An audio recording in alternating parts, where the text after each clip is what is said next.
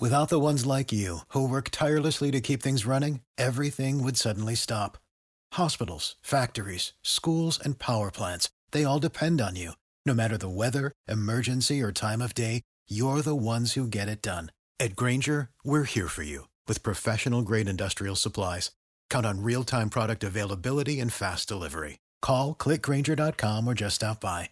Grainger, for the ones who get it done. What's the easiest choice you can make? Window instead of middle seat? Picking a vendor who sends a great gift basket? Outsourcing business tasks you hate? What about selling with Shopify?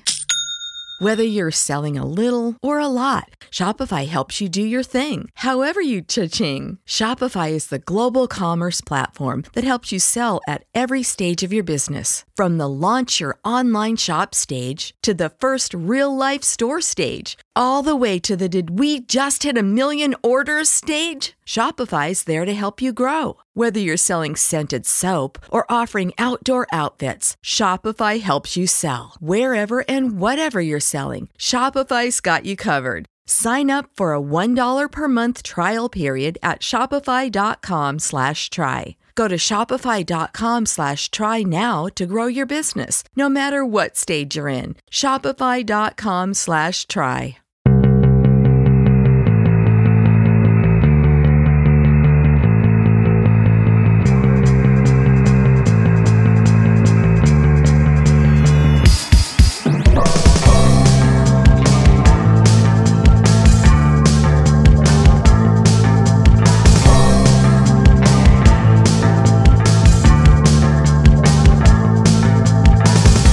This is Conspiranormal, where the nexus of conspiracy theory and the paranormal meet. And now, we join the show already in progress with your hosts, Adam, Serfiel, and Rob.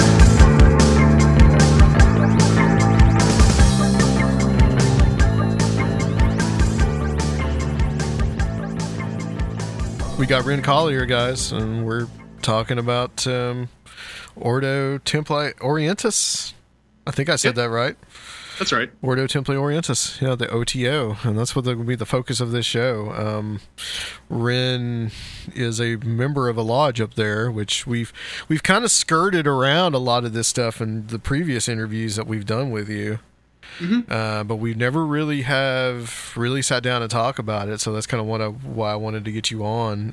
And you're actually missing Lodge Night tonight to come on and do this show. So yeah, I go every Tuesday. So yeah, I'm a Minerval in the OTO.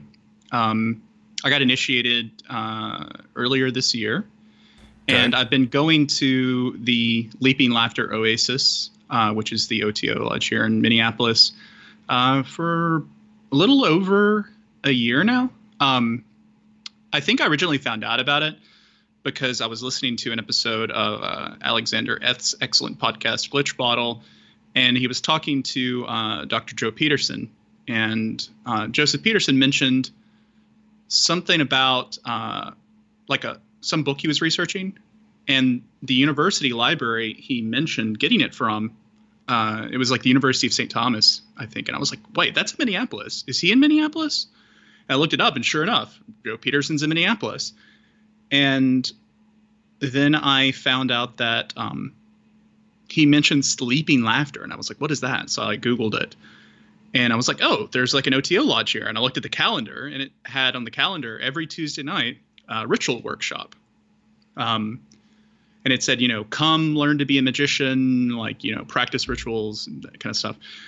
So I didn't go for a long time. It was several months before I sort of worked up the nerve to go.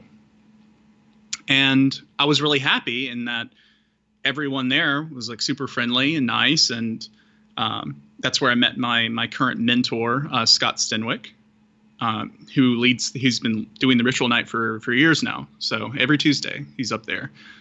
And I learned more in sort of the first year of being there and actually having like a mentor, actually having like real magicians to talk to and bounce things off of, than I did in like years of just private study, because it's kind of like Fight Club. Like Mm-hmm. the only rule of ritual night is that everyone has to do a ritual.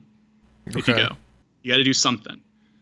Even if it's just doing like the LBRP, the Lesser Banishing Ritual of the Pentagram, which is like the first thing Scott teaches. And so there's sort of like, it's a revolving door. Sort of there's people that come and then they go. Some of the people that were going when I first started going, I haven't seen in months. Some people just drop off the face of the earth. But there is a core group of like me and Scott and some other people up there who are regulars. And it's been nice because at least the regular people, assuming it's a night when there's like no new people or no, just like sometimes you just get like curious people will come. Since we're all sort of advanced now and we've all learned all the basic stuff that Scott has to teach, we started doing more advanced stuff. So like we recently started getting into Enochian magic, which has been really interesting and wild. Okay. Now, is Enochian, is it an essential part of the OTO? No, and that's something we were talking about before the call. But yeah, a lot of the ritual night stuff that Scott does, because Leaping Laughter is made up of so many practicing magicians, like Harper Feist, Brother Rufus Opus. Oh even. yeah, I've heard of him. Actually, I think we're 3 times in a row. I think actually I'm friends with on Facebook with that guy. Yeah. Yeah, Josh Gadbois. Yeah, that's him. Real name, yeah. And there's several other people. Like I said, I don't think Joe Peterson is actually a Thelemite, but he's done talks there. So recently Lon Milo Duquette came up and hung out with us. Yeah, he was here in Nashville not too long ago. Yeah, he's got a new book out. I got to meet him in Minneapolis when I went to that last Paradigm Symposium.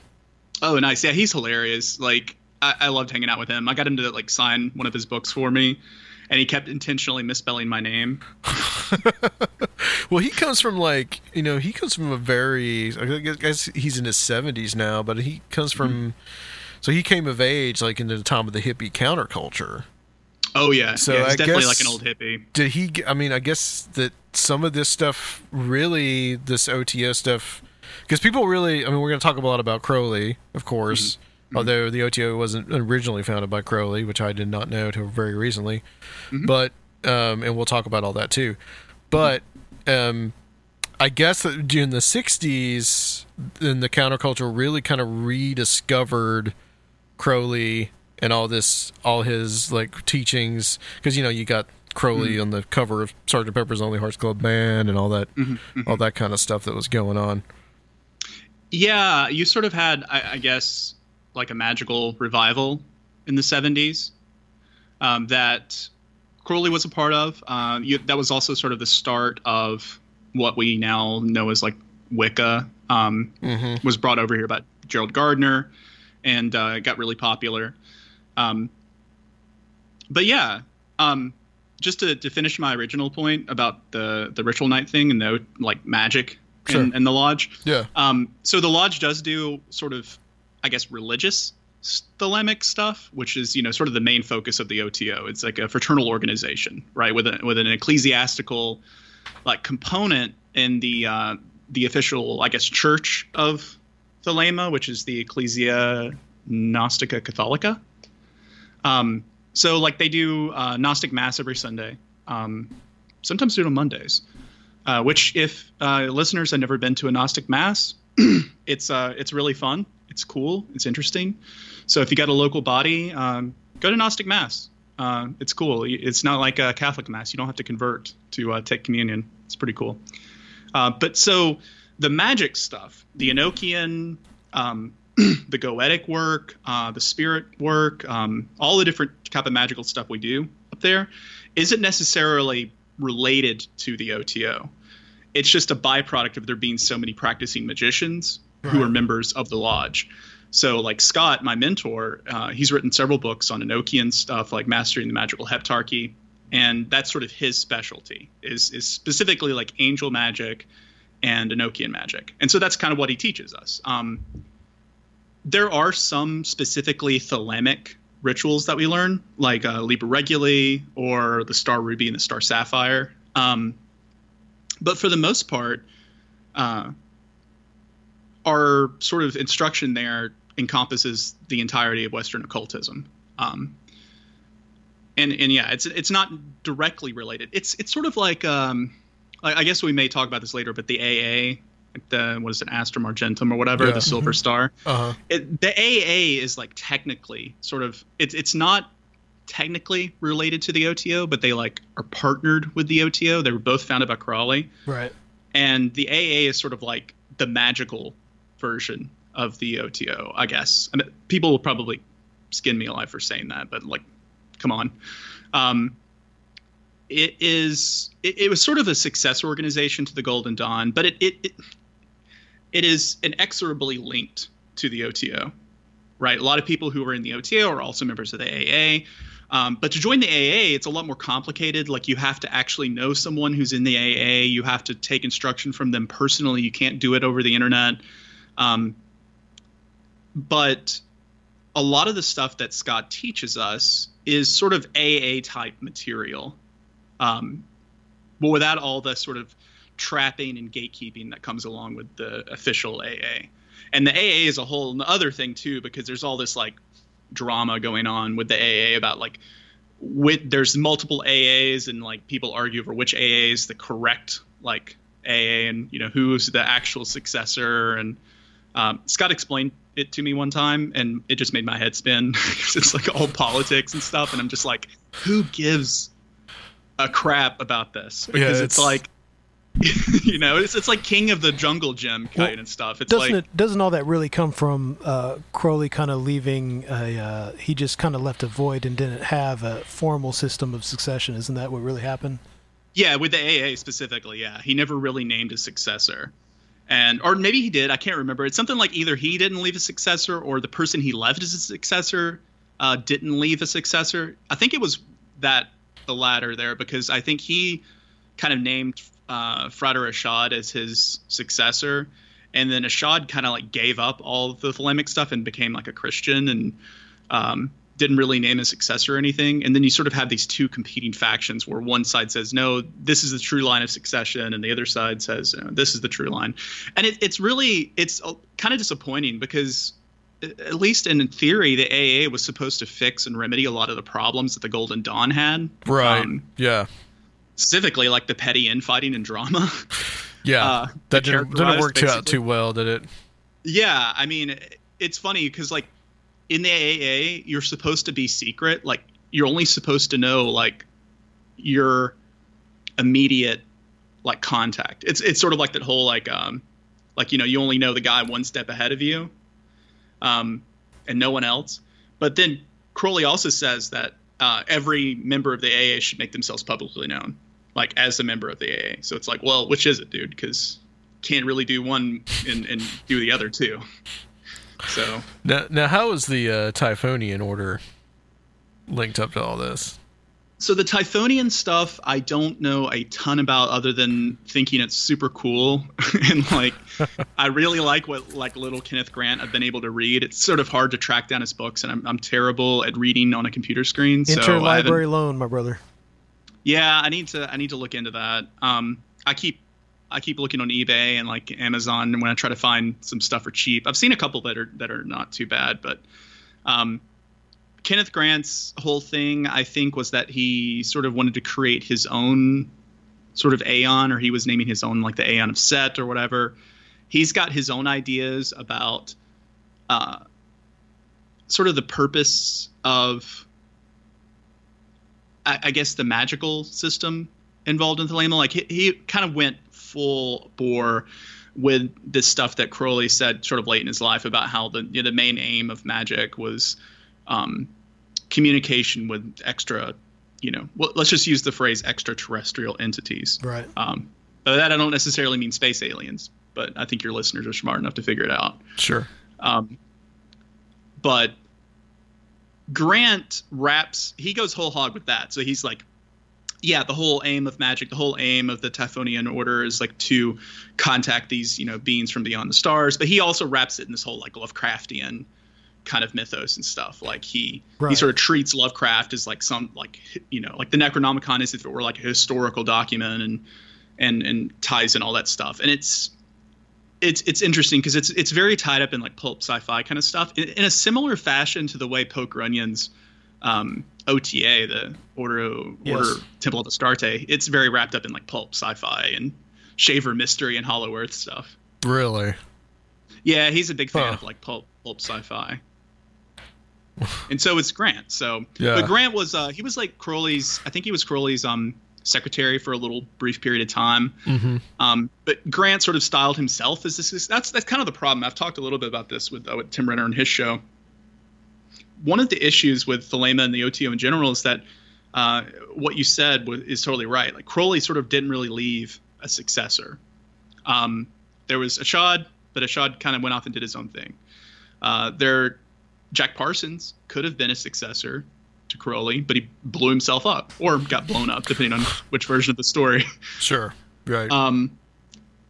So it was, there is a void left there that was never really filled by anyone. I guess was it Grady McMurtry or whatever when he reformed the OTO later, because there was a brief period of time after what was his name died.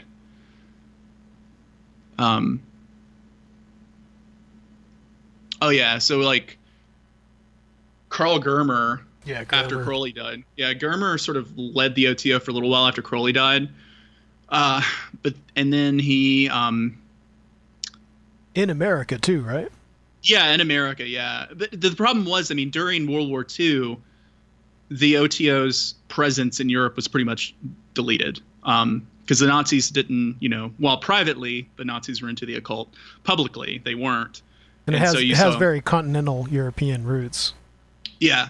Yeah. I mean, I guess we can talk about the history of the OTO a little bit. Yeah, that's what I was thinking. We'll just kind of go full circle and start with really where it came from and some of the figures in this magical history that started it before Crowley kind of had a lasting impact that changed it forever. Yeah. So like kind of originally the OTO was kind of a quasi Masonic thing. It was basically this guy wanted to basically make like a German Masonic lodge. So it was Theodore Roos, and Karl Kellner. They created the OTO in 1895, and I've heard it described this way, and I think it's really funny, but it's also kind of true. The original incarnation of the OTO is basically a Masonic lodge and swingers club for gay German guys. Yeah.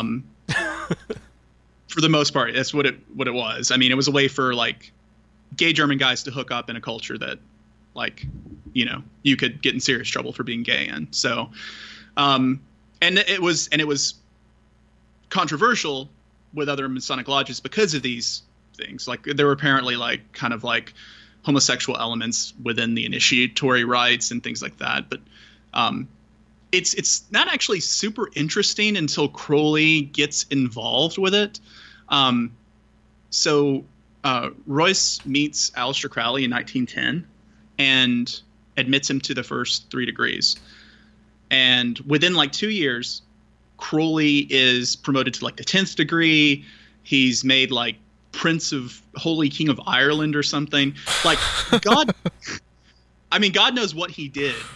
Or either Royce really, really liked him, or Crowley. I mean, Crowley was a charismatic guy. So, but I mean, he just immediately shoots up to the top of it. But what really happens is, I mean, there's a lot of stuff kind of in between. But what really happens is that Crowley basically cuts everyone out of the OTO as it exists. Like Royce has a stroke, and like the relationship between him and Crowley starts to really deteriorate. And in a way, it's very similar to sort of what happened after Crowley got involved with the Golden Dawn. I get the feeling that what he tried to do with this takeover of the Golden Dawn, or at least he attempted to take it over, but sort of ultimately failed. I mean, the Golden Dawn eventually self-imploded anyway. But he was successful in sort of taking over the OTO, and he sort of made it to his own thing. Like he wrote the Gnostic Mass. He created the Book of the Law. He developed his ideas about Thelema and will, and he sort of made the OTO less a Masonic lodge thing, more into a fraternal organization based around his own personal ideology. Now, did the one in Germany, did it kind of still stay kind of pure, or did Crowley just take over the whole thing? He kind of just took over the whole thing. Okay. But the problem was, like I said, during World War II, basically it was driven underground. Especially in like Germany and stuff. And the only real OTO body that existed during this period after and during World War II was the Agape Lodge in California, which, Jack Parsons was a member of. So Crowley was, I can't remember if Crowley ever actually visited the Agape Lodge, but he was like writing letters to them and stuff. Right. Yeah, I know him and Parsons had a correspondence together. Yeah. So Crowley sort of led them from the outside. But in a lot of ways, the United States community, occult community, sort of saved the OTO. But even then, after Crowley's death, it still sort of fell apart because he didn't really have any. There was no clear succession because all the successors sort of either failed or went and did their own thing or died. And so before Crowley really came along, though, the bulk of the actual work in the OTO was they purchased the Rite of Memphis Mizraim, right, and then also the Swedenborg Rite. Yep. Mm-hmm.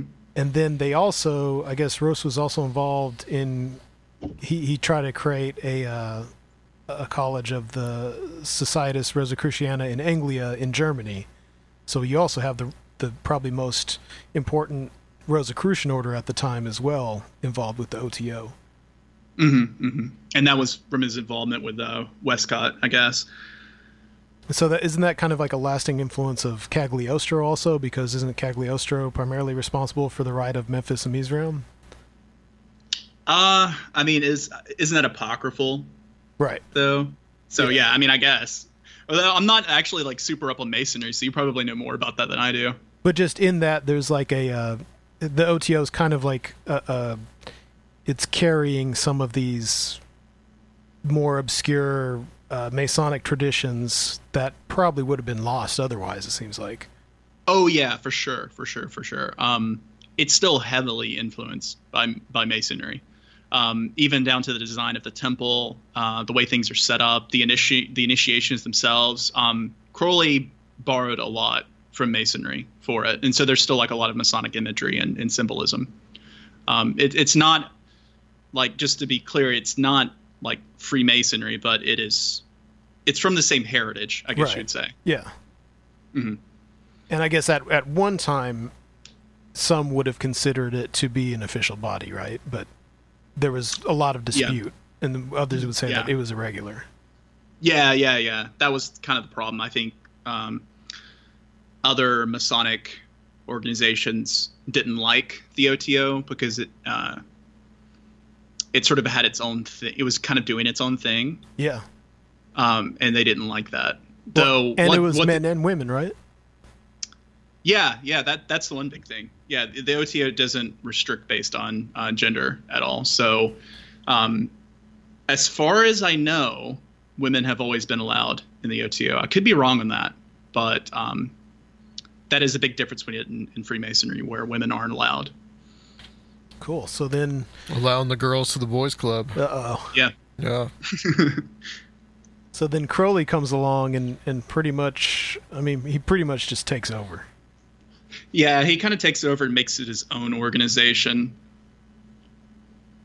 And so can you kind of elaborate on that and how Thelema itself really starts? And that's with the Book of the Law, right? Yeah, so Crowley, I'm trying to remember when the Book of the Law was written. It was like 1904, I think is what. 04, 05. Yeah, mid-1904. Is that the one that he 04 writes or basically transmitted to him in the pyramid? In the King's Chamber? Is that the one? Well, he wasn't actually in the King's Chamber when he did do some stuff and rituals and stuff in the King's Chamber. He apparently made the sylphs appear, or so he says. But the actual writing of the Book of the Law happened in his hotel room in Cairo, basically over the course of 3 days. So he wrote pretty much nonstop for 3 days. Apparently, this book it's considered like a channeled text. So it's a book that was dictated to him by this entity named Aiwass, who basically laid out a sort of philosophy and ideology based around a person's will. Like the basic tenet of Thelema, like the thing is, do what thou wilt shall be the whole of the law. Right. With this idea being that every human being has the right to live their life like as they choose, and has the ability to like self-actualize basically. And so he develops his theories about Thelema, or has transmitted them by Aiwass, and puts it into the Book of the Law. And I think it wasn't until, because he didn't join the OTO until 1910. So he had kind of already had the Book of the Law and this other stuff before then. But he started to incorporate elements of Thelema sort of after he took over the OTO. And that the essence of the law, do what thou wilt, shall be the whole law. Love is the law, love under will. It seems real, like it strikes people as being like, oh, that just means do whatever you want, etc. But really, when you look into it, it's so ingrained in our culture now. It's basically just the idea of finding your purpose, finding your true will, or what you're supposed to be doing in life, and we just totally take that for granted. But yeah. But it doesn't necessarily mean go out and just kill people. No, which is, I think, a misconception you'll get for like the more Christian fundamentalist crowd. Yeah. Well, I mean, okay, so let me break this down for people. So please, yeah. So like, my girlfriend's currently editing a book right now on sort of Wicca stuff, and it brings up that whole statement a lot of people are familiar with, where it's like, and it do no harm, do what thou wilt, which is just something Gardner just like stole from Crowley when he developed Wicca. He just decided to add that little thing at the beginning to make it very milquetoast and limp-wristed.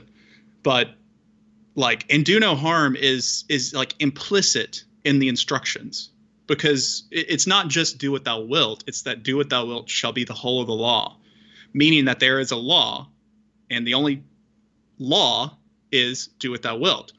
But if you do something that denies another person their will, like say murder them, then you're breaking the law, because it's their right to do what thou wilt as well as it is your right. So it's like that cancels it out essentially. That that whole concept, Yeah, like if you do something to deny someone else their will, then you are not following the law. Like you are not adhering to the law of Thelema.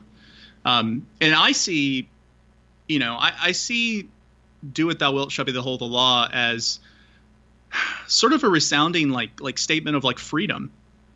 It's like everyone should be free to live their life how they choose, to pursue their interests, to be creative, to love who they want, to say what they want. It's like a statement. It's ideas that were enshrined in some form or another in our own country's, Declaration of Independence. Yeah, it's totally life, liberty, pursuit of happiness. Yeah, exactly. That's what do what thou wilt really is. It's not be a total asshat and hurt and other people and do whatever you want to do.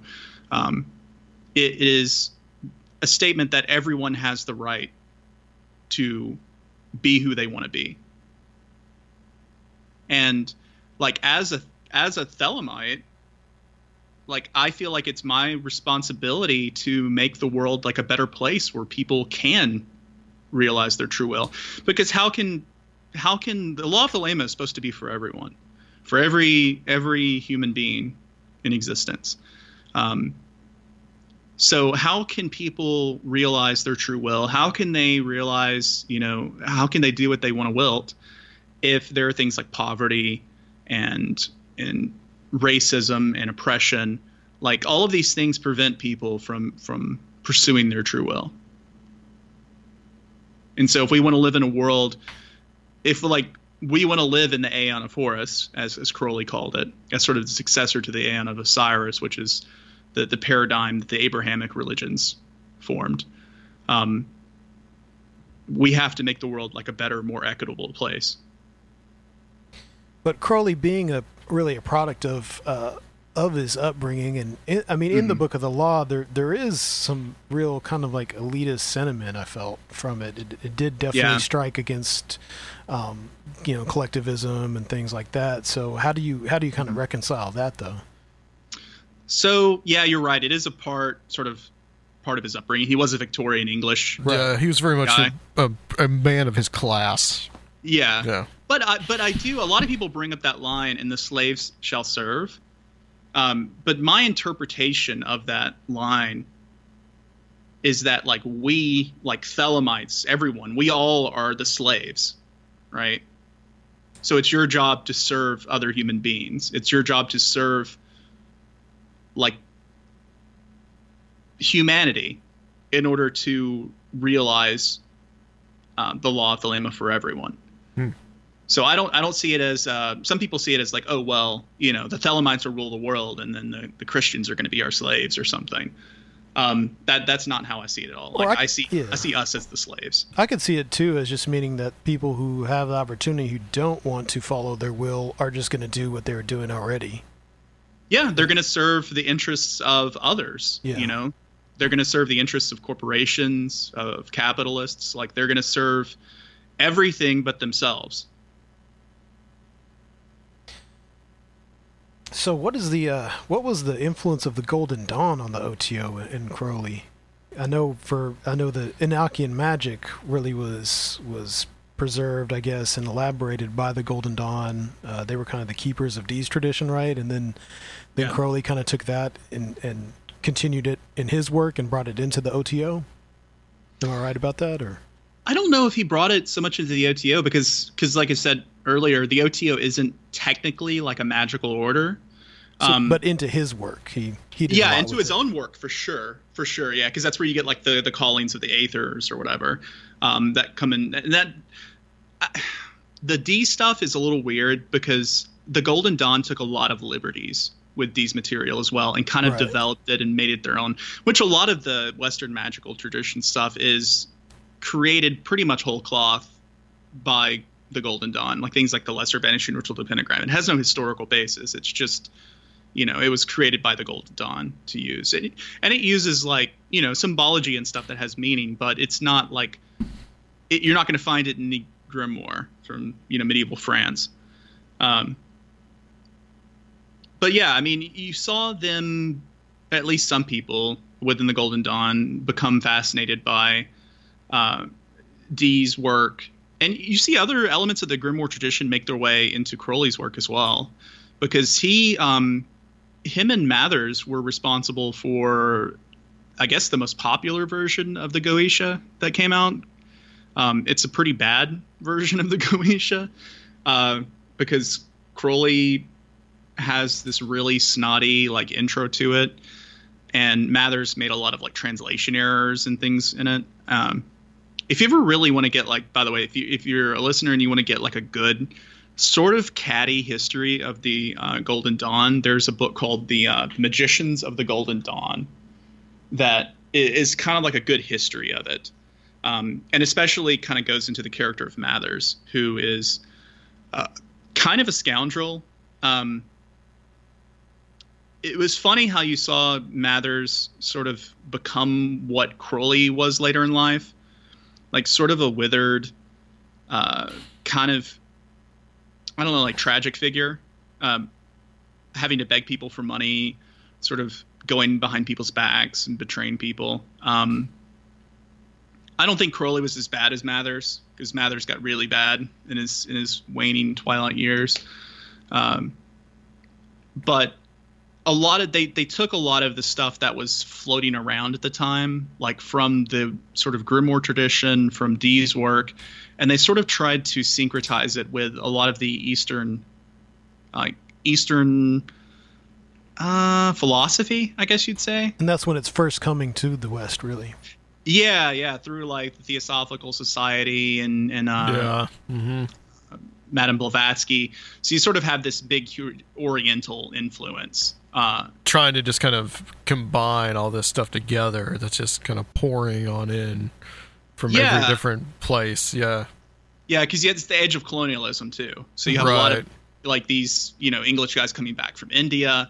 They're over there for a little while. And going native, yeah. Yeah, exactly. They go native. They come back. They wear turbans all the time. Drink gin and tonics.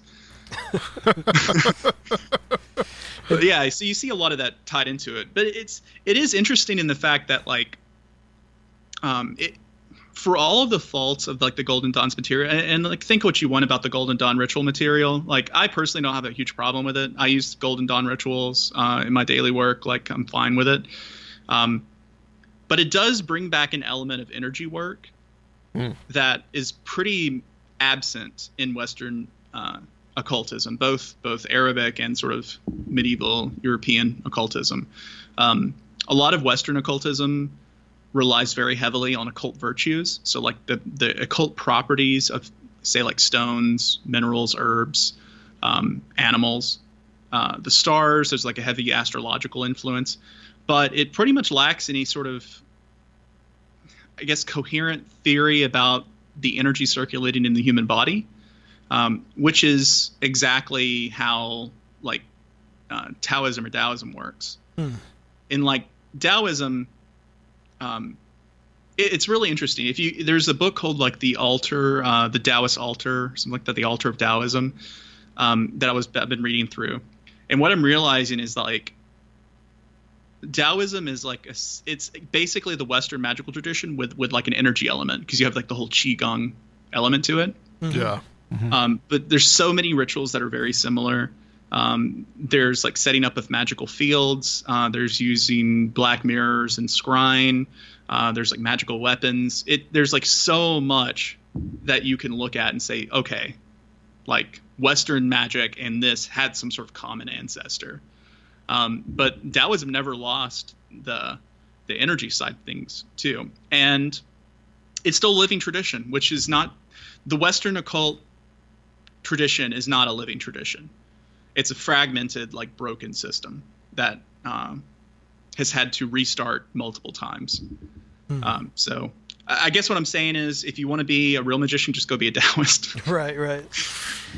Yeah, I think a few of those guys have kind become of Taoists, figured that out, as well, right? Very early on, that if you had to really go, like I watched this documentary about Crowley, and there was one of his associates, I don't remember his name, but this guy, I mean, he got fairly serious into Buddhism.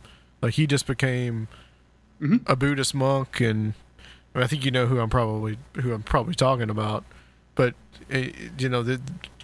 definitely just as a starting off point with Western occultism, and some of these guys really just went they went to the source, which was mixed in with all this Eastern mysticism. Yeah, and again, like we mentioned, a lot of the Eastern mysticism was being brought over to England and filtered through the lens of Westerners.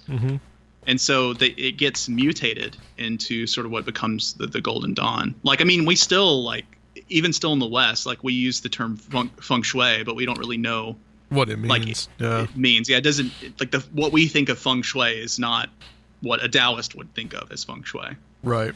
So Crowley's whole purpose in having to establish this new law was because he felt we were coming into a new age, right? The Age of Horus?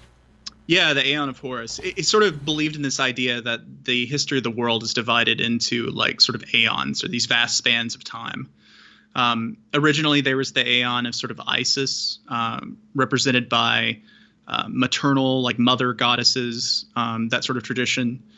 And then you have that followed up by the Aeon of Osiris, which is primarily built around religions that center upon this concept of death and rebirth. Because, as Egyptian mythology nerds will know, Osiris was killed and then reborn. And so you sort of have the Abrahamic religions as being the, what's the right word? Sort of the example of like the Aeon of Osiris, like the natural outgrowth of that. A lot of sky god and patriarchal. Yeah, it's patriarchal. It requires sacrifice and deference of your will to sort of father figures, because I guess it's all about like the commandments and the laws, right. And what's the Arabic term for things like that are forbidden? Halal. Yeah, like halal stuff, or like all the rules in like Deuteronomy and in traditional Judaism. It's all about rules. It's all about suppressing your own will in service of sort of a higher purpose or a higher God, but sacrificing yourself. Living out an ascetic, joyless existence on Earth for some sort of promised reward in the afterlife. And Crowley particularly was like, he really didn't like Christianity, which, being like a gay guy living in Victorian England, I can kind of understand where he's coming from there. Well, I think the great. main problem with Crowley in that respect is that he grew up Plymouth Brethren, which was which was probably one of the most extreme. So like the Plymouth Brethren, that's where you get all this Rapture and Left Behind series stuff.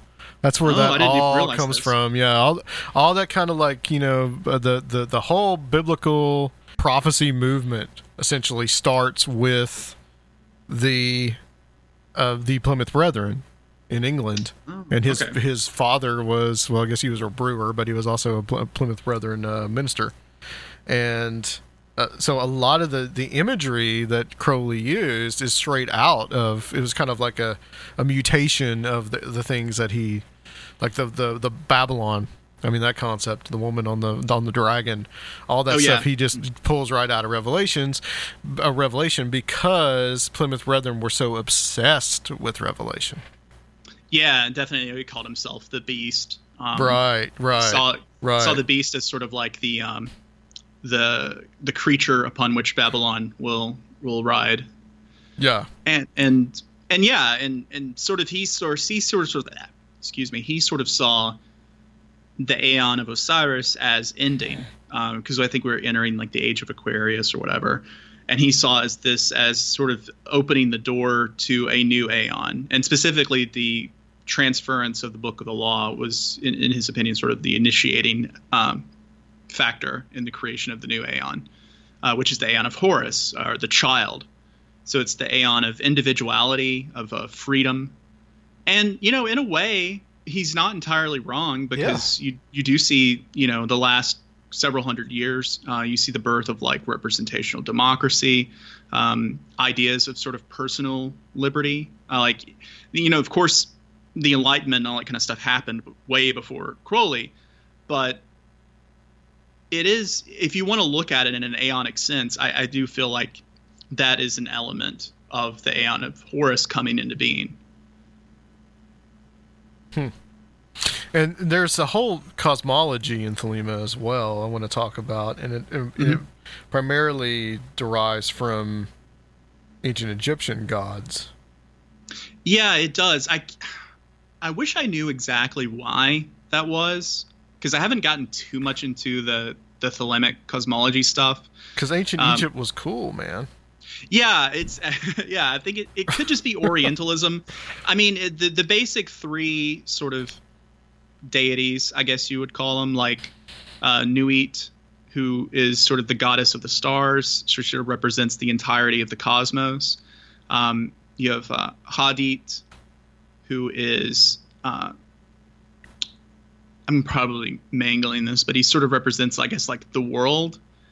And then like Rahu or Khuit or Horus, who sort of represents, he's like the child or the new Aeon.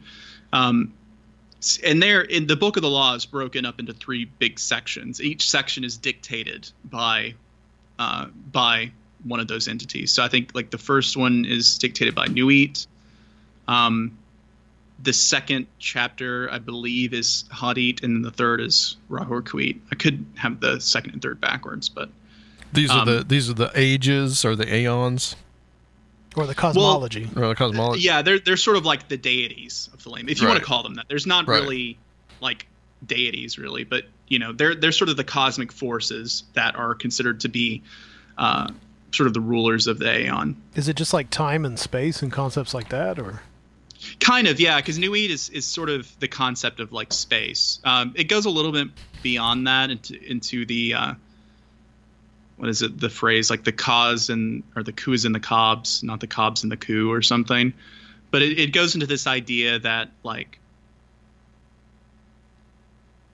you have an immortal spirit that isn't necessarily only you. Like you're sort of part of some kind of greater collective intelligence. Right. And you're just like you're like a manifestation of that intelligence. It's very Eastern, I think, in its ideas. And you definitely see that influence, I think, in that work, because it's not really the idea of like Maya or like this world is an illusion kind of thing, but rather like this world is the dream, sort of like this is what we perceive of as reality in our individual lives, and this existence is not an illusion, but I'm struggling to find the right words here. It's less real. Yeah, like it's like what a dream to this is, we are to the next world or another world. Exactly. Yeah. Yeah, I mean, I can definitely kind of sympathize and relate to that idea. Well, there's also the concept, and we mentioned this just briefly, but the concept of Babylon, and then also Therion as well. Yeah, so Crowley is Therion. So he's sort of the prophet of the new Aeon, if you want to see him as that. But he's sort of the herald of the new Aeon. What's interesting is that like Grant's argument against the Aeon of Horus and his argument for like the Aeon of Set is that he claims that Crowley never really spoke the word of the Aeon. He never like kind of like fully initialized it. And that may very well be true. He just forgot. I mean, no, more like he didn't finish the work. He died too soon or something. Yeah. Yeah, or just like never really finished it. But I mean, you see that in the Book of the Law, because there's this really interesting passage where Aiwass basically tells him like you're going to fail in your what you're doing, and that your successor is going to be the one that actually carries on the work. Interesting. So did Kenneth Grant see himself as that? He saw himself as the one that follows. Yeah. Huh. Okay. So yeah. So it's who knows who Aiwass actually meant was supposed to be the successor. I don't think that any person. L. Ron Hubbard. Yeah. Like I said, I mean, I think Parsons could have been a successor, but he got blown up. Yeah, I mean, Parsons, I think, was the one who probably came the closest in just the lifestyle completely of and what him and Marjorie Cameron and L. Ron Hubbard were. I mean, that was the Babylon working out there in the desert. Yeah. And you see, Parsons sort of had his own sort of view of like Babylon, and because Crowley himself described Thelema as a solar phallic religion. You see, it's very much a religion developed by a gay guy. Like you see a lot of there's a lot of male focus, I guess. You mentioned that Crowley was gay. I found that interesting because, like, I would think of him as more bisexual than anything, because he was an incredible womanizer, and he had just as much as lust for, probably more or less for women, if anything.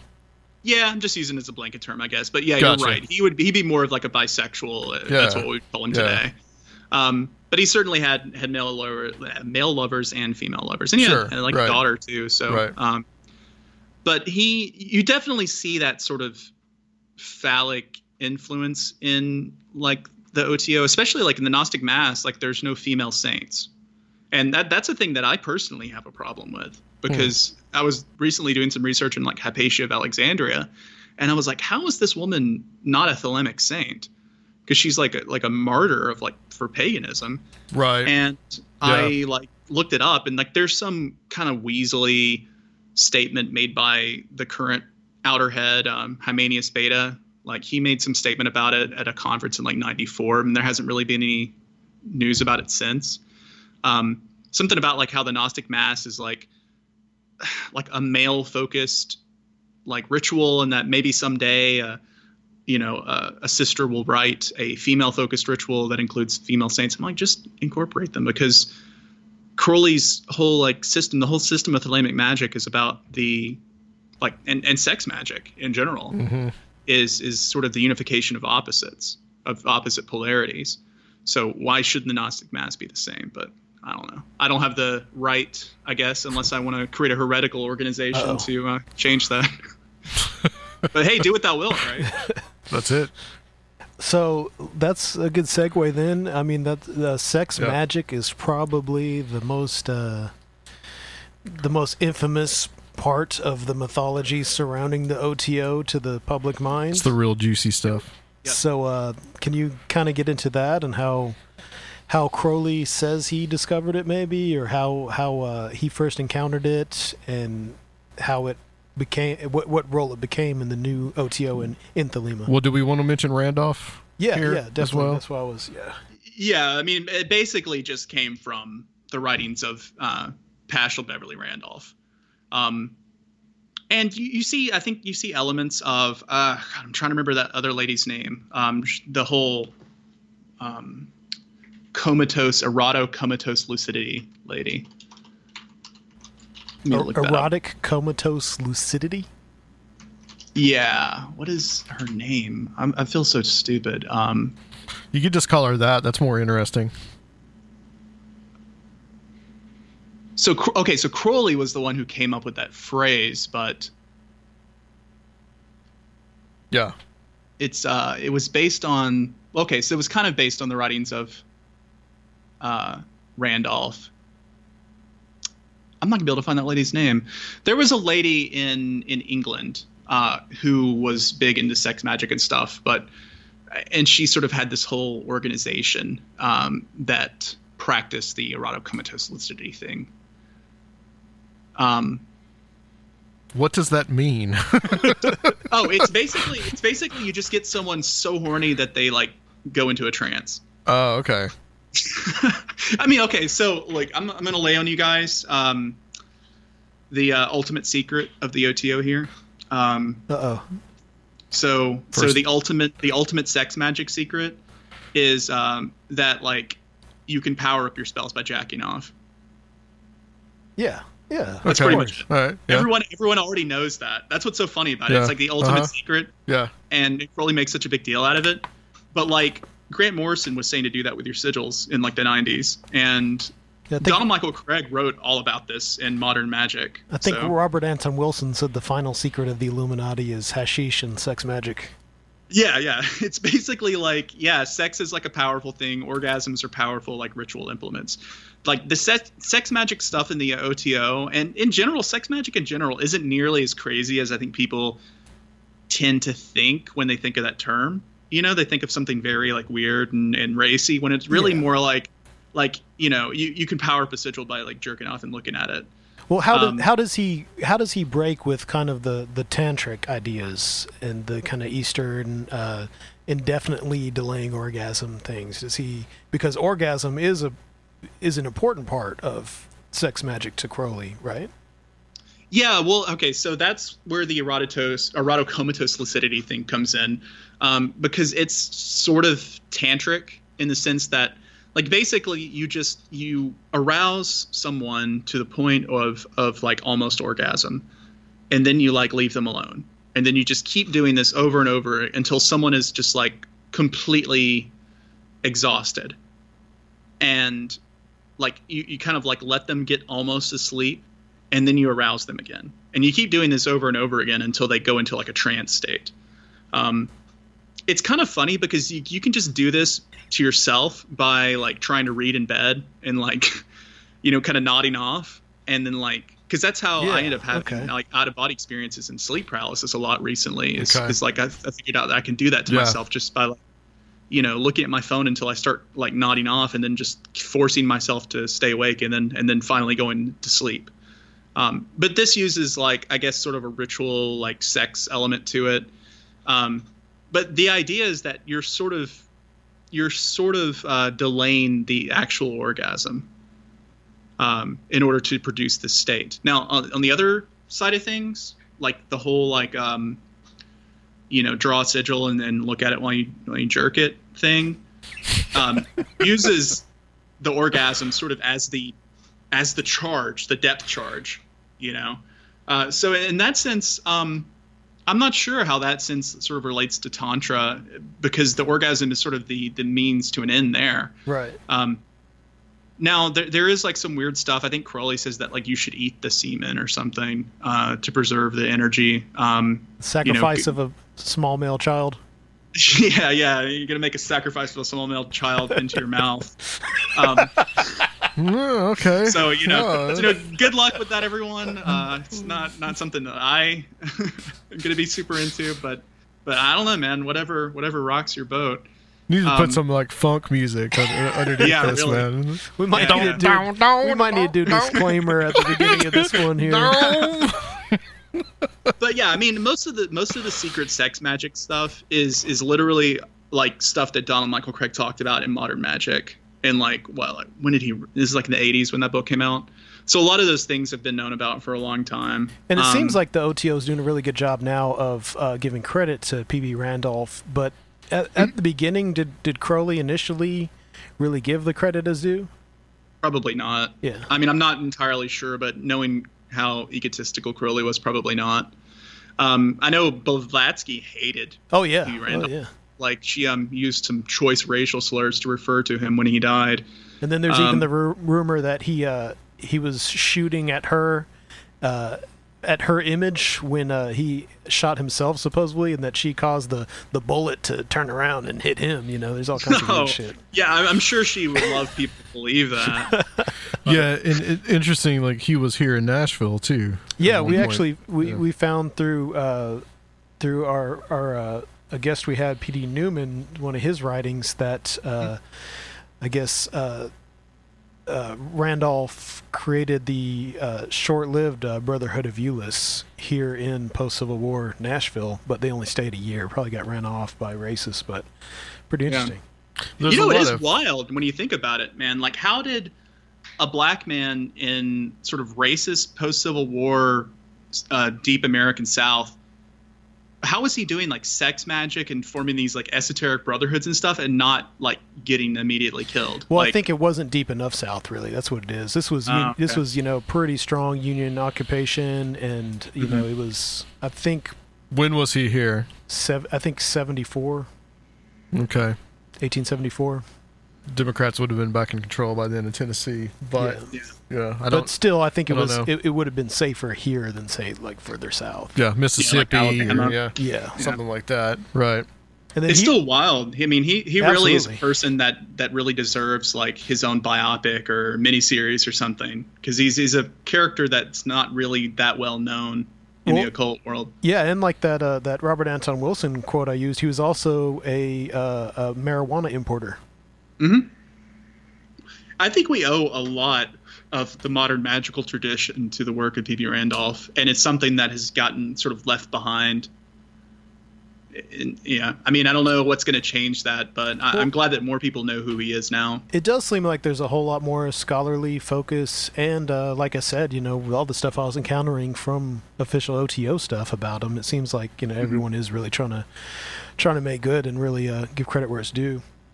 Yeah, definitely. Let's talk a little bit about the Kabbalah in association with Thelema. Because, I read, a few years ago, I read a book, the graphic novel series on Promethea, which is Alan Moore. Have you ever read that? Oh, I think I have. I read his whole, like, Lovecraft cycle of comics. Well, it's interesting that you talk about Hypatia, because that's exactly where it actually begins, was like with the murder of Hypatia. But Promethea basically is like more really laying out all his occult philosophy, which is really steeped in Crowley, and I guess steeped in Thelema too. But the Kabbalah really has quite an interesting role in that. So, what's all the different levels of Kabbalah and? What's the thelemic stance on all that stuff? I mean, the Kabbalah is pretty intrinsically tied to Western esotericism. Yeah.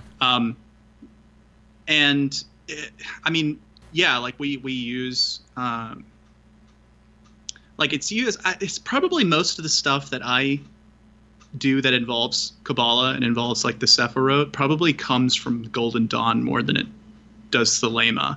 But I think that anybody who is a Western occultist in this day and age will probably do work that involves the Kabbalah. I think it's a useful way to represent like not only like sort of the universe, but the human mind. But it's also just, I mean, we use it in different rituals, like when we conjure specific angels, like you can conjure the like angel of the Sephiroth that you're trying to use, or you're trying to like sort of get the energies of. There's also the element of path working that's done in some OTO lodges, and I think the OTA, Runion's OTA, also does this, where you travel through the 22 paths of the Tree of Life, right? Sort of through active imagination and using the tarot associations, because that's the other thing. Like you have tarot associations that go along with the paths of the Tree of Life as well. And that's considered the Western esoteric Kabbalah, right? Yeah. I mean, there's a big difference between, I think, like Jewish Kabbalah, like actual Jewish Kabbalah, and Western esoteric Kabbalah. I mean, there's a whole history there that I'm not super familiar with. I couldn't really speak with authority about. But from what I understand, like Western esoteric Kabbalah is quite different than what a Jewish person would think of as Kabbalah. Right, and it has all those associations with the tarot. Yeah, exactly. Yeah. All the different paths in the Sephirot are united to both zodiacal and tarot. Yeah, that's a big part of Promethea as well. There's a lot of association with tarot, and there's and with Kabbalah, and there's also this concept in here, Crowley's concept of crossing the abyss. Yeah, it's sort of the empty space between, what is the names of those spheres? It's like Kether and Chesed, I think. I'm a terrible Kabbalist. Is it Tifereth? I'm looking at a picture of it. I've got a pretty rad Golden Dawn and Enochian magic book here. Kether is the first level. Tifereth is the sixth, and there is an empty space between those two, which looks like somehow it's called Daath, D-A-A-T-H. Yeah, I'm trying to find a diagram now, and I can't just get a normal diagram. Google has to show me all of this like weird crap. Yeah. So it's between Kether and Tifereth. So you have sort of this empty space there, and that is what is referred to sort of as the abyss in the AA system. It's sort of what you like doing path working. You have to sort of do a ritual to cross that abyss. And at least in Crowley's idea, like what lives in that abyss is, the demon Choronzon. And if you fail to cross the abyss, you are kind of utterly destroyed. What that means, I don't know, maybe you go insane or something. But that if you're able to cross the abyss successfully, then you have like basically become like a true magician. Is it that you've kind of really come into being incarnated? Like you're coming into reality further? I think the way it's thought is that like, it's in order to sort of realize. So this ties into the whole idea of like the holy guardian angel. So in order to kind of make contact with your HGA or fully realize your HGA, you have to cross the abyss, because it's kind of what separates you from the heavens, if that makes sense. Like it's sort of the barrier between the earthly realms and sort of the heavenly realms, and what lies like beyond the Tree of Life, which is like if you're looking at a diagram that's like Ein Sof, or light without end. So yeah, it's sort of like, it's almost like an initiatory kind of thing. Like you have to be able to cross the abyss to become fully realized.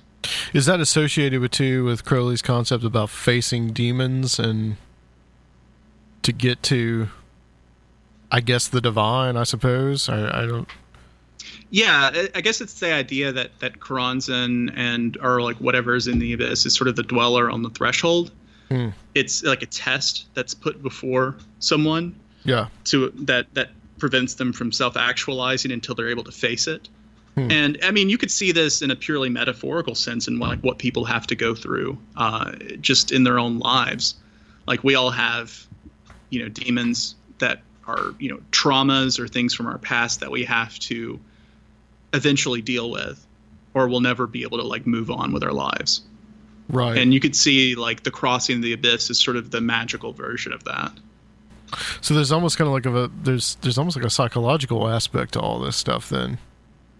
Yeah, there is. And Crowley goes in Crowley's Goetia, he makes this statement that like all the demons in the Goetia are sort of aspects of the human brain or psychology, which he knows better than to say that. So I've never really been able to understand why he said that in that, because anybody who's worked with him knows that isn't true. You can look at sort of the path working and stuff that happens on the Tree of Life in sort of like this Jungian, like psychological sense. But I also sort of hesitate in that regard, because I think there is like a real external reality to the things you do in like a magical tradition. Like it isn't necessarily all just in your head. And that I was going to bring up the idea of the Qliphoth, or sort of the reverse tree, which is something that like Kenneth Grant goes into a lot. But this idea that as sort of a twisted reflection of the Tree of Life, you have the Qliphoth, which is sort of like, instead of like an angel being in charge of each sphere, there's like a demon in charge of each sphere. And it sort of exists as the reflection of the goodness of the world that is represented by the Tree of Life. And his idea was that you can travel to the Qliphoth through what he called the tunnels of Set, which are kind of like tunnels in that sort of negative space of Doth that lead into the Qliphoth. And that's sort of where like you see this reflected in like Twin Peaks, because Twin Peaks is basically like one long Kenneth Grant fan fiction TV series. I finally got done with the new series, man. It was after what you told us before, man. It was it all made sense. Yeah, it really is. And I've been reading some Kenneth Grant too, so it was like, wow. Yeah, it's literally just Kenneth Grant, like the TV show, and it's sort of this idea that like the demons and evil spirits and stuff, kind of trans-Saturnian entities, if you want to call them that, come from like the Qliphoth, or sort of the reverse of the tree. And somehow Flannel Man is involved with all this. I'm not quite sure. How the flannel lumberjacks are, and the Trinity explosion, and well, and then you touched on earlier your HGA, the Holy Guardian Angel. What's the role of that? Because that's pretty important to Thelema, isn't it? That you find your Holy Guardian Angel. Yeah, that's primarily. I would say that's probably, if you're going to want to be a magician, that's your first big quest, is to make contact with your HGA, gain the knowledge and conversation of your HGA. Now, what the HGA is, I think you're going to find a lot of opinions on that. You can kind of see it as a reflection of your higher self, or a view in like a perfected state, or you can literally just see it as, literally like your own personal spirit. That is like sort of given to you by the Lord of the universe to kind of help you along and help you mature as a human being and fully realize your own self. I think, the whole phrase guardian angel, I think, is wrapped up in a lot of, especially like pop culture stuff from the 90s. But it's not entirely wrong. I mean, I feel like sometimes when maybe you have a little flash of intuition, or you hear a little voice that tells you, maybe you should take this other road, and then you avoid a car accident or something because of that. That very well could possibly be your HGA kind of whispering over your ear, just like in a Hallmark original movie. Yeah, I like the idea personally, and yeah, I'm not usually the one to say, yeah, that's what it was, but usually, when I've really skirted some potential tragedies, family members usually, use that, and I'm not going to reject it all the way. Yeah, no, I think it's a useful way to think about it. I think you can think about your HGA in whatever way you want, but the idea isn't necessarily a Christian or even a Jewish one. It's something that goes back to the idea of like your own sort of personal genius. I think it goes back to like sort of Greek ideas. And there's like different processes for contacting your HGA. One of them is like the Abramelin operation, which is in the book of Abramelin. It's a very lengthy and involved procedure that takes like 13 months or something to complete. You have to rent like a special house for it that has like windows in specific places. Yeah, this is what is in A Dark Song, the movie. Yeah, they use the term Abramelin in that. What they're actually doing in that movie isn't anything like the Abramelin, but but I guess the idea of it is sort of similar. The spirit of it is captured. The idea that you're basically going to spend the next year of your life like in intense prayer and ritual. Now, and I really do love that movie, and I love the depiction at the end. I don't want to spoil it for anybody who hasn't seen it, but the ending is incredible. Yeah, it captures a lot of that same, and there's certain parts of that movie that really capture the feelings that come along with doing ritual. So I thought it was very good in that regard. But there's different ways of doing it. Some people do the Abramelin. Like Aaron Leach is pretty famous online for apparently doing the whole Abramelin and getting in contact with his HGA that way. There are other people, like you can kind of see Aiwass as Crowley's HGA.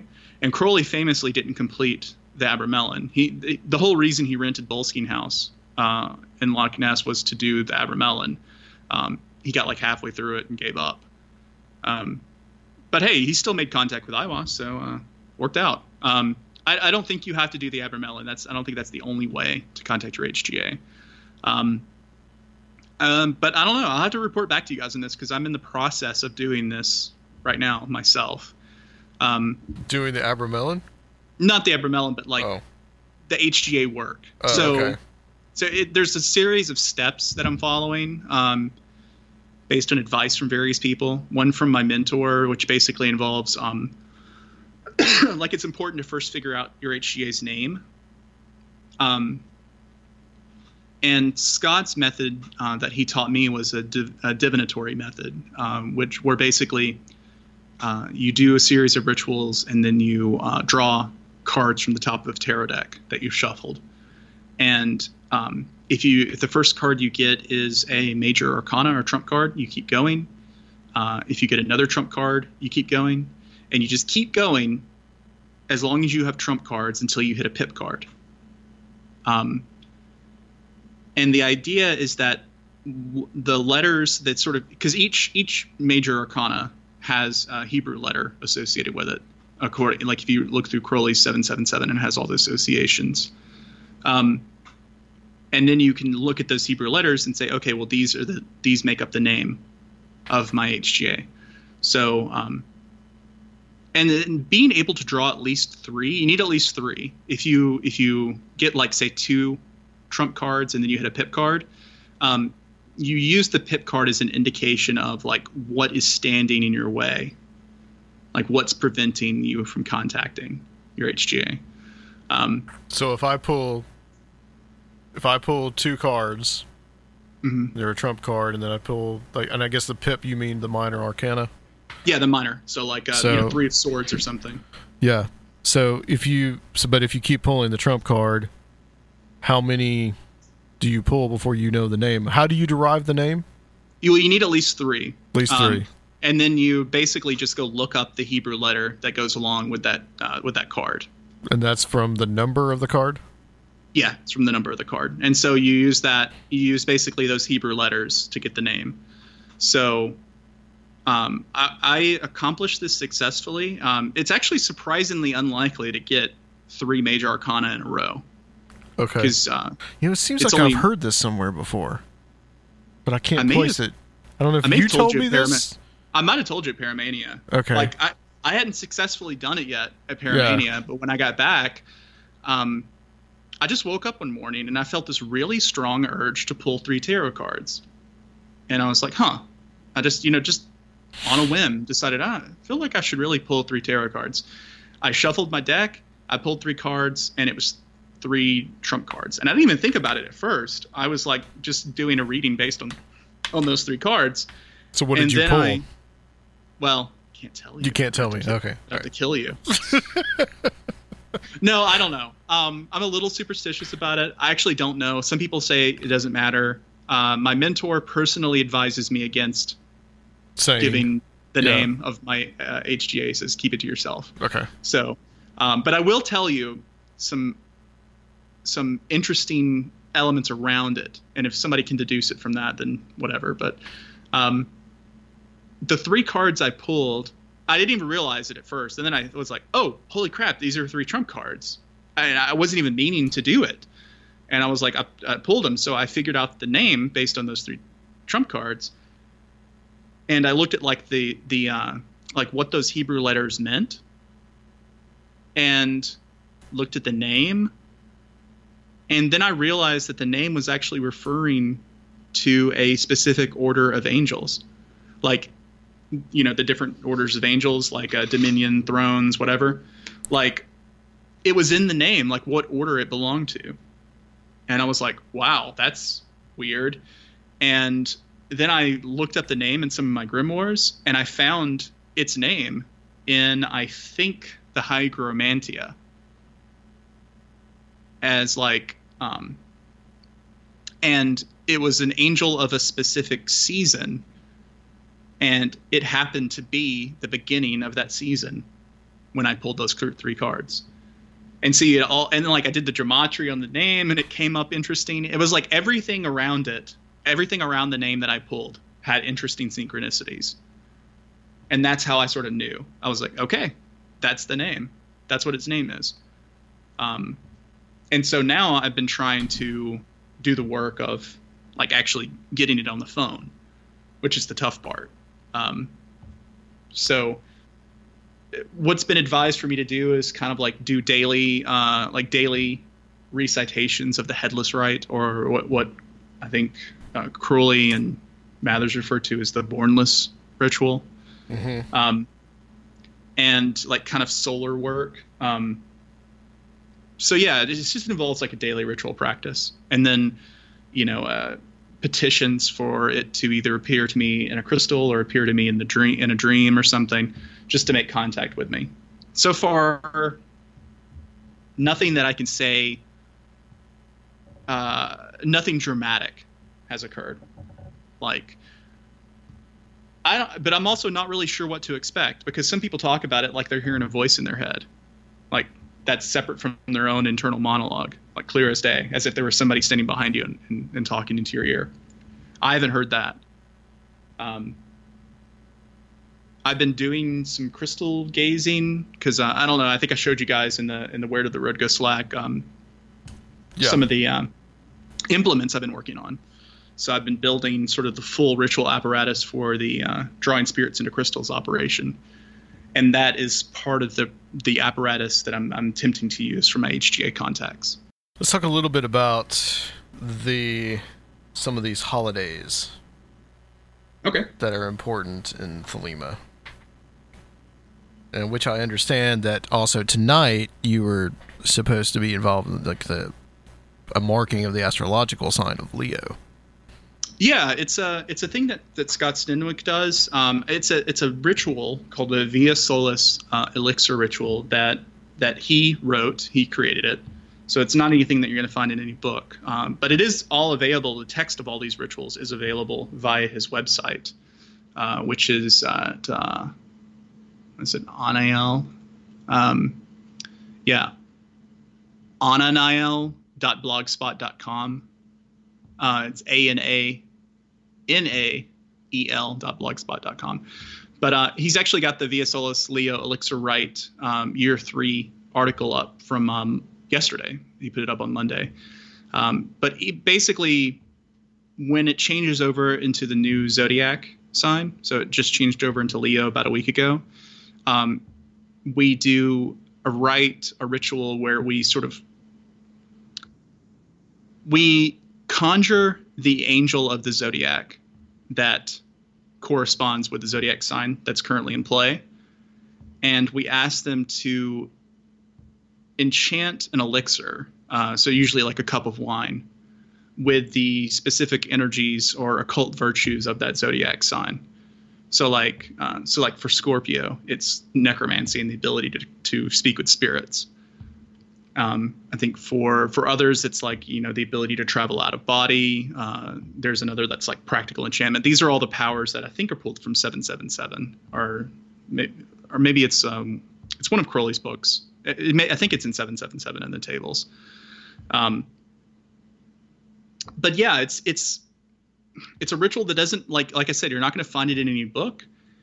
It's kind of Scott's own thing, but it's very cool. And it's like a group ritual. So usually there's at least 4 or 5 people. Sometimes we've had groups as big as like 15, and everyone kind of does it together. We all take a drink from the cup, and I've felt some pretty dramatic things during these rituals. Like in particular, I think the Virgo one that we did last year, there was a lot of energy in that ritual. Like I felt like I was going to pass out at certain points because of how intense it was. And in some others, like when we did the Pisces ritual earlier this year, I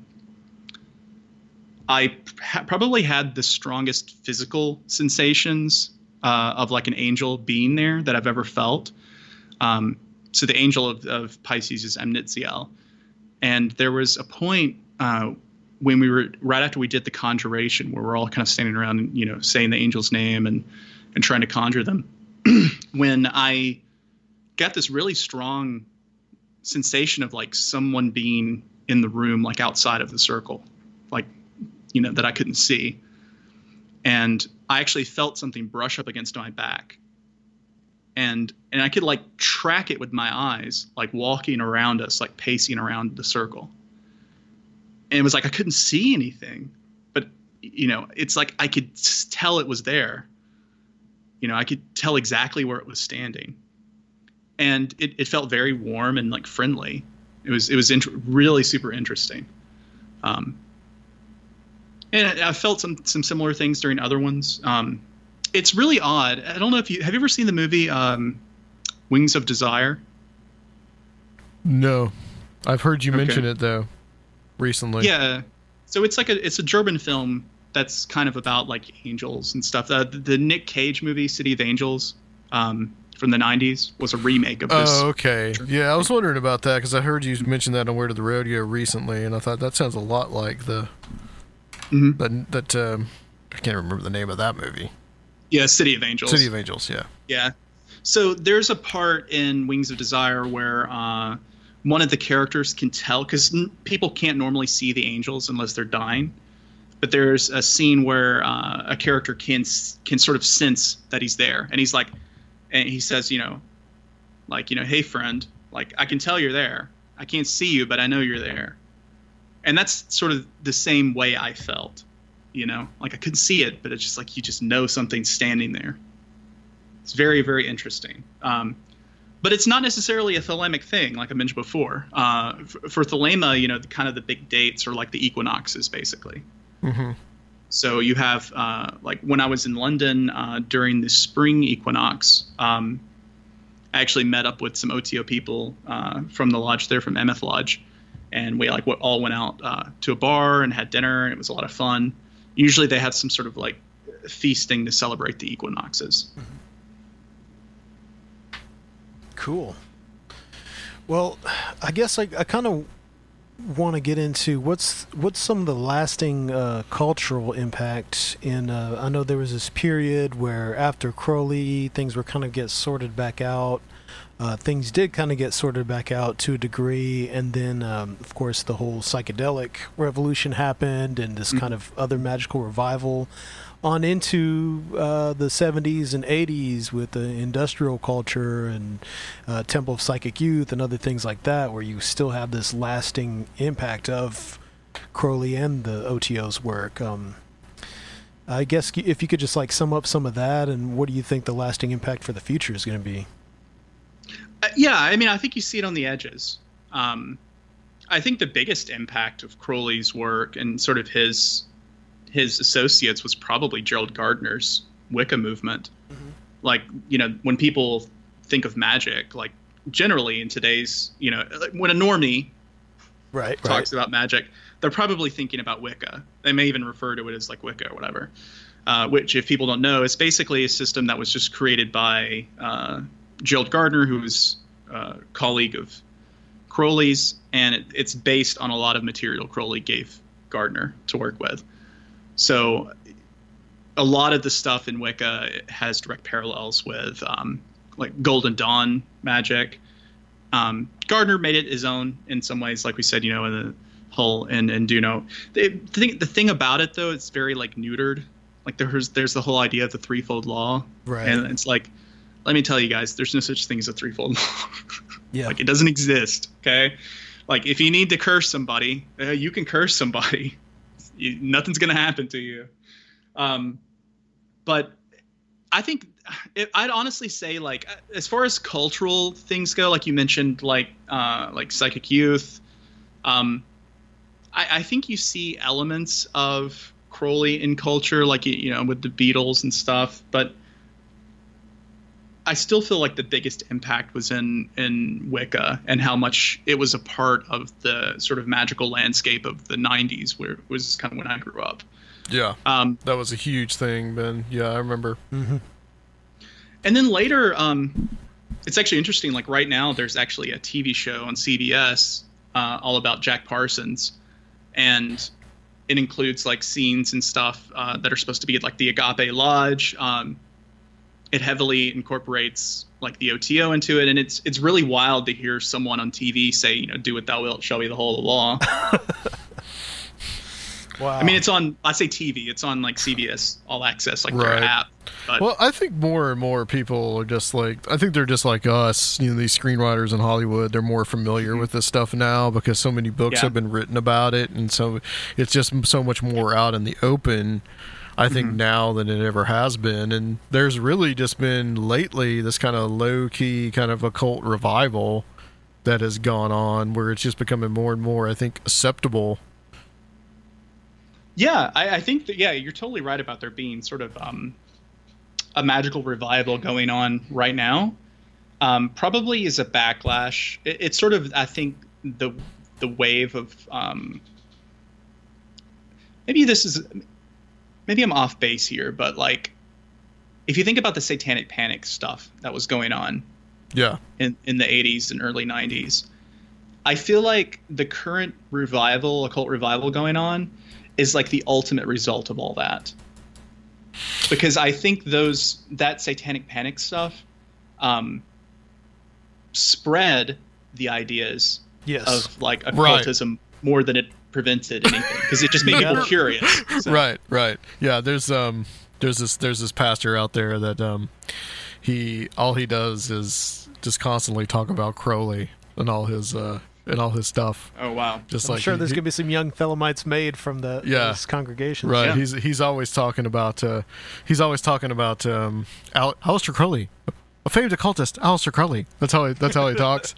And so it's like you just like in your mind all the time. It just became like this joke whenever we'd listen to it at work. That we'd always talk about famed occultist Aleister Crowley, and it's just so breathy, But I think honestly too, and this will sound really Christian panicky of me, but I honestly think like the Harry Potter stuff actually had something to do with some of this stuff too, because it made that. I mean, you got some really heady concepts in some of those books in those movies. Especially like the Philosopher's Stone. Magic. Yeah. I think it made people curious about magic. Well, that was a big thing with like the religious right. It was just like Harry Potter is going to take your kids. Well, I think it might have. I mean, to an extent, yeah. But that's the thing, though. When you forbid stuff, or you warn people about it, all you do is you give it power. Right. You give it allure and mystique. Right. Right. If they really wanted to do it, they would just. If they really wanted their kids to be Christian, they would just pretend to not be. and like smoke and drink openly and just like smoke weed and just like their kids will be and talk about like, hey, I'm going to go out and have lots of sex and worship Satan. And then their kids will be Christian, like that's, it's reverse psychology, man. Just rebellion against what your parents do.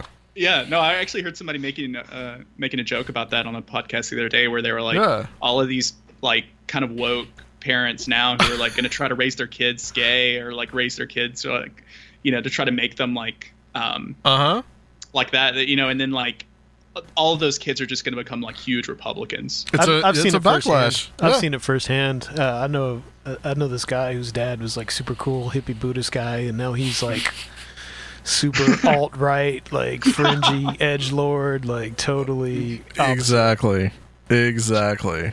Yeah. This goes back so far though, because like a lot of the modern grimoire tradition, especially the Goetia, the Lemegeton in general, a lot of the stuff in there comes from Reginald Scott's Discovery of Witchcraft, which was originally written as a thing to discourage people from doing magic. Yeah.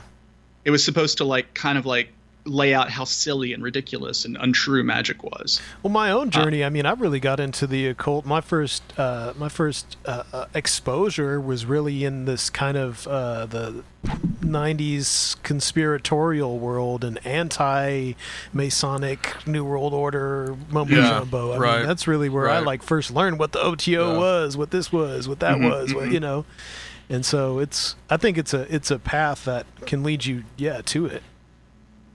Yeah, definitely. Well, there's an idea, I think, in some of this stuff where if you know about like just like the concept of like Freemasonry, like the whole idea of the Cowan, like if you know about it, then you are one of the illuminated ones yourself because you know somewhat of the inner workings. Yeah. I mean, there's no real secrets. Even anymore. if you're ostensibly speaking against it, you still know it. Yeah. Yeah, exactly. I mean, you can, and that's the thing. There are no real secrets in the internet age. Like, if you're really curious about what happens during the OTO initiations, you can go find all of the documents online. Like, I haven't looked at them because I want to be surprised when I go through the initiation. It doesn't seem like a whole lot of fun if I know what's going to happen to me. Yeah. But you can find it all, and I'm sure you can find Masonic texts, and you can figure out, like, what happens in Masonic initiations and stuff. It's like there are no more secrets. Right. The only secrets would be more personalized things that you actually experience when you go through these. You can get morals and dogma on the internet. Things that are probably less, that you really can't write about. Things that maybe don't relate too well to language and stuff like that. Yeah, definitely. Going through it is going to be leagues different than just reading about it. Ren, in the OTO seal, what's the significance of the dove? Actually, my girlfriend asked the same question to Harper Feist a couple of weeks ago when Lon Maverick was in town. And I can't remember what she said. Well, what's all in the seal? Well, it's got... the shape of it is like a... What is that called exactly? It's like the intersection of two circles. What is that called, Adam? Like the Venn diagram shape? Or an ellipse? Yeah, is that what it is? Is there a significance to that first? Like, well, I can tell you kind of what it looks like a little bit. Yeah, I mean, of course. It does have quite a vaginal sort of look to it. I let you say it. I mean, I guess so this would be my interpretation of it. Like, okay, so you've got like the rosy cross at the bottom, right? Yeah. You've got like a rose and a cross. So you've got the Rosicrucian element there. Yep. And then you have sort of a dove, which in my view would sort of represent like purity, or maybe sort of like goodwill, or like spirit descending into matter. Spirit descending, yeah. And then you have the Eye of Horus up above, sort of probably representing the Aeon of Horus, and Thelema is sort of the the law of the Aeon of Horus. That's totally a vagina, bro. The whole thing, like the whole thing. Yeah. Well, you gotta have, I just looking at it, I'm just like, So the eye is another part. Yeah. At the very top? Yeah, that's another top. That's another part there. Yeah.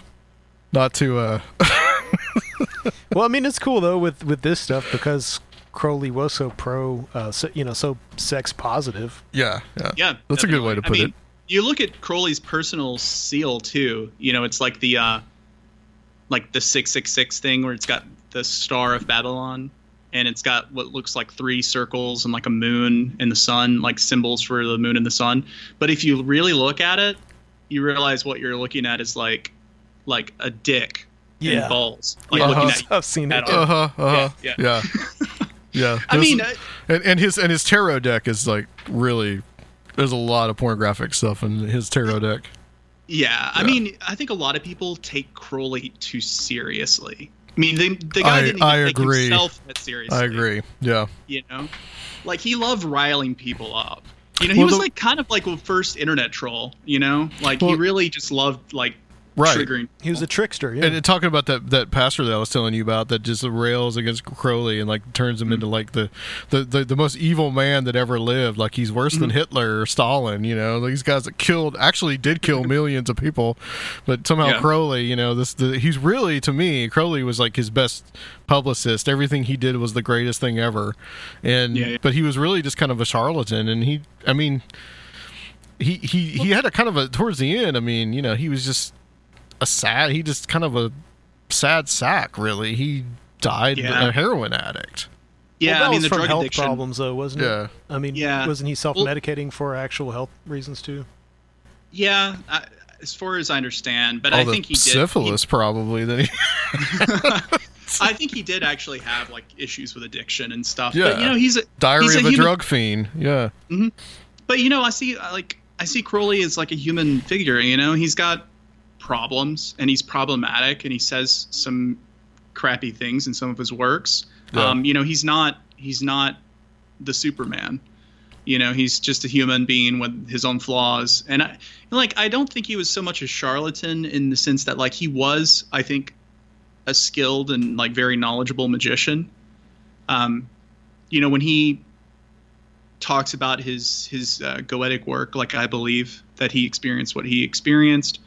I do think he was quite talented. And, like the Book of the Law is, I see it as a really inspired text.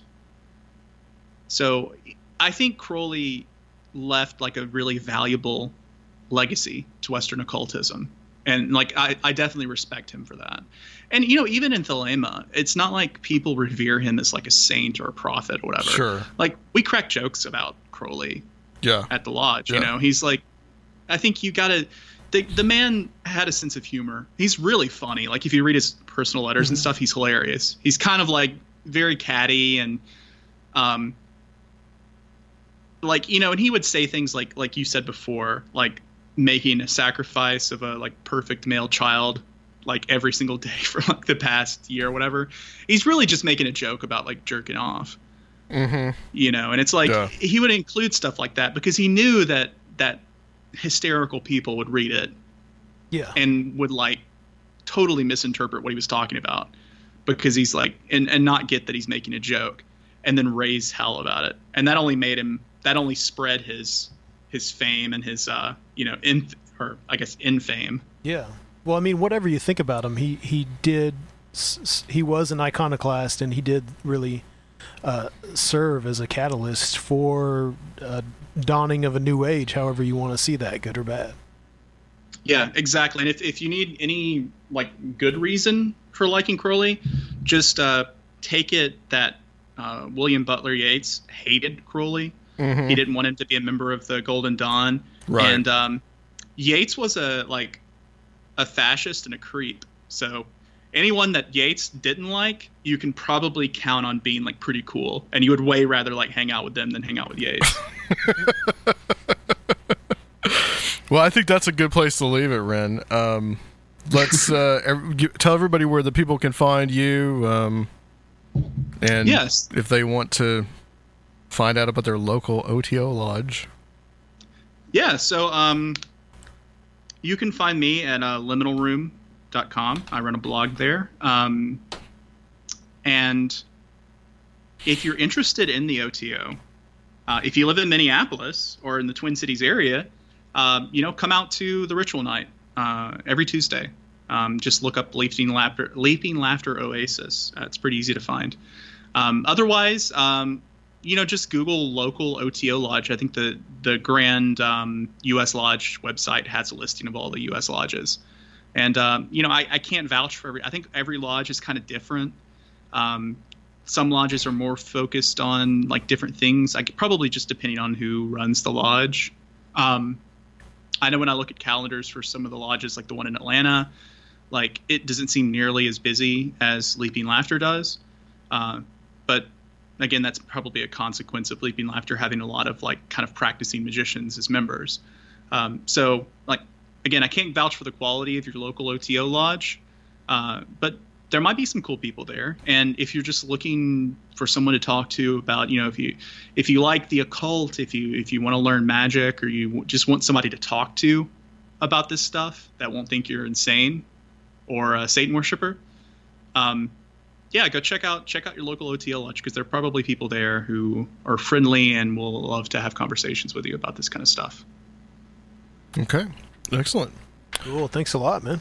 All right. Ren, stay on the line. We always love having you on, man. But stay on the line for us. So we're going to close this section out, and we'll be back to close out the show as usual on Conspiranormal.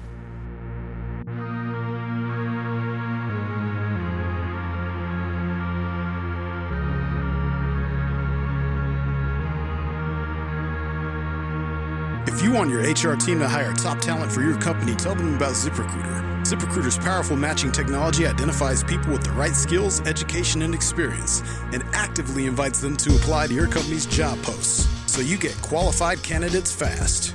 It's no wonder that ZipRecruiter is rated #1 by employers in the U.S. This rating comes from hiring sites on Trustpilot with over 1,000 reviews. And right now, you can try ZipRecruiter for free at ZipRecruiter.com/conspiranormal. That's ZipRecruiter.com/conspiranormal. ZipRecruiter, the smartest way to hire.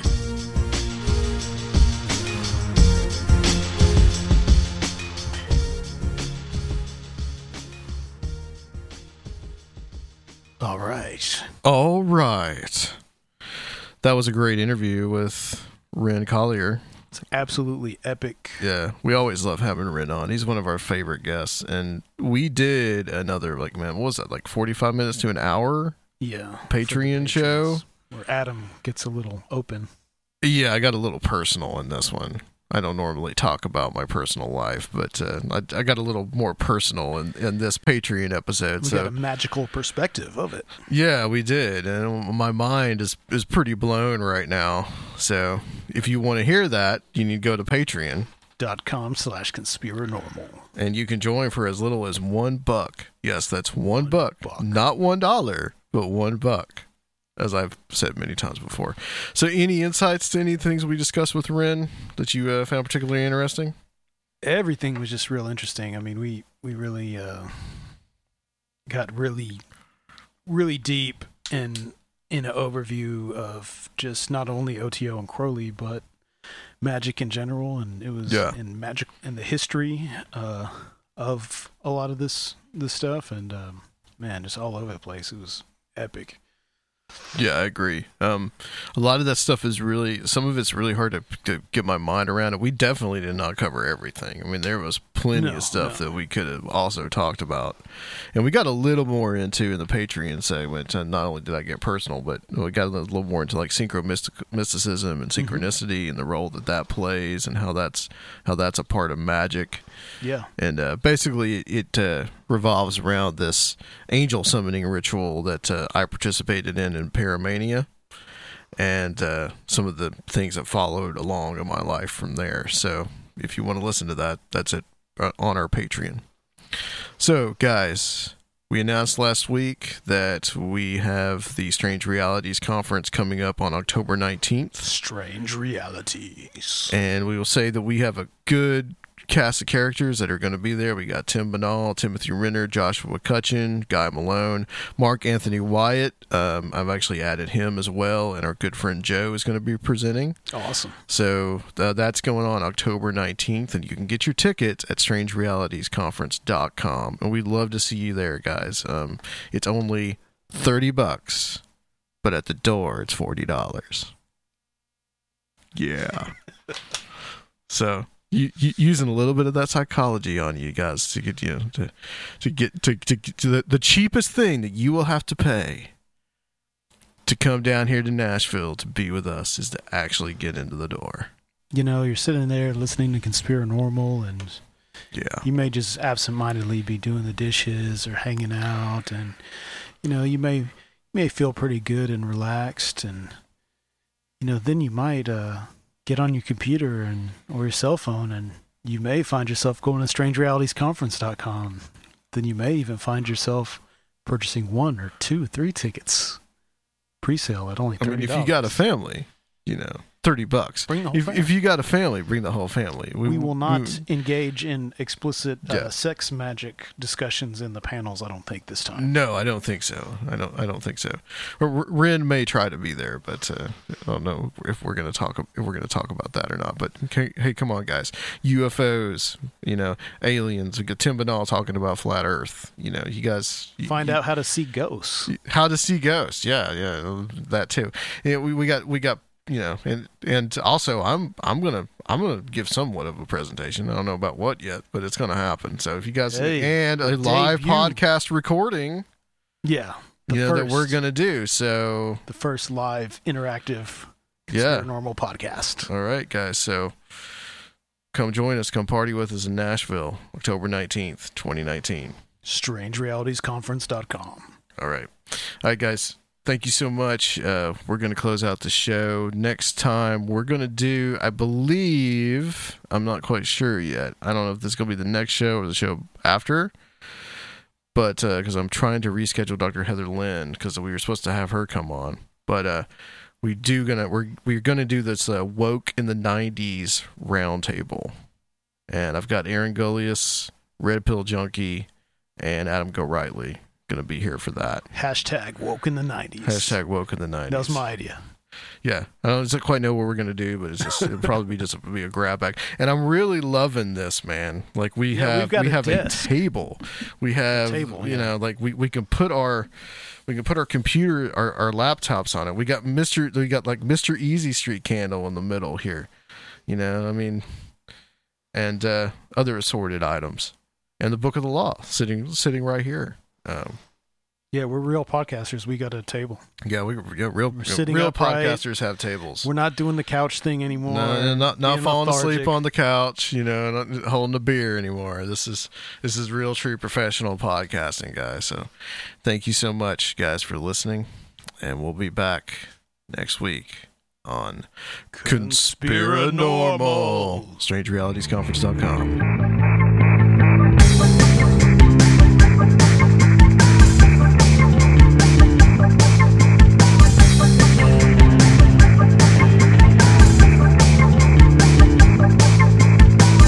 If you would like to help the show, please consider becoming a Patreon at www.patreon.com/conspiranormal or leave a one-time donation at conspiranormal.com. And please check out our YouTube channel, Conspiranormal Podcast.